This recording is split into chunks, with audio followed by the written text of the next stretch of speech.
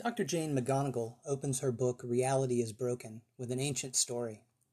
It was a dark time some 3,000 years ago, and the people of Lydia were facing long-term famine. One of the surprising survival strategies they adopted was gaming. They found that their absorption in games helped them turn their minds from cravings for food, and by use of this strategy were able to survive a nearly 20-year famine. The story reminded me of a time in my life many years ago when I lived in Philadelphia amid a group of other young people who were almost all either full-time artists or activists. Though our circumstances weren't nearly as dire, we were all quite poor, and we frequently passed our evenings together playing board games. We had some pretty epic all-nighters, and nearly 20 years later, several of us reunited to game together online during the COVID. What is it about games that can help us through dark times, or even the tedium that can sometimes accompany the good times? McGonigal, a veteran game designer, consultant, and researcher and director of games research and development at the Institute for the Future, is also an author of 2 New York Times best-selling books on the topic of games and social change. As the subtitle of this, her first book, asserts, games can help us improve as individuals and have tremendous potential to change the world for the better. McGonigal contends that well-designed games, and particularly digital games, are so attractive to people because they help us develop intrinsic reward systems. They do this by offering direct feedback in an exciting variety of ways toward a realistic chance of achieving clearly defined objectives.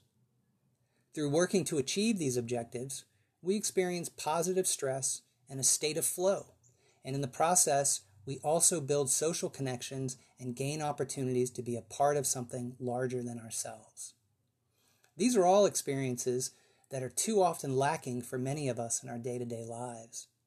And so, McGonigal asserts, in comparison to games, reality is broken, which explains why so many people in our society are plagued by depression, boredom, and all the myriad forms of escapism that so many of us engage in. So, McGonigal suggests in the first third of her book, one of our best opportunities to help people thrive is by using the lessons of positive psychology and game design to reshape the world around us. In essence, to gamify reality. The remainder of the book is devoted to providing concrete examples of game design being applied to things like building community and increasing engagement, helping people tackle fears and take on unpleasant demands of their day-to-day lives, everything from chores to schoolwork, and generally just helping people live happier lives. And McGonigal believes that these examples are just the tip of the iceberg.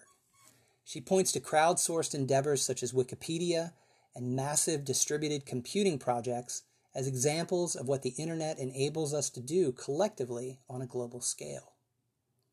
By the end of the book, I was a true believer that the revolution was just around the corner. Of course, this book was written in 2011. And if I have any critiques of this enjoyable and insightful work, it's mostly as a Monday morning quarterback who has the benefit of nearly 10 years in the rear view since the book was written. The most challenging aspect of the book is the line that McGonigal walks between praising gameplay, extolling its potential to reshape human society for the better, and acknowledging that we're not there yet. Now, just as she cites numerous examples of impactful games back in the early 2000s that I wasn't aware of, perhaps there have been many more since then that have similarly escaped my attention.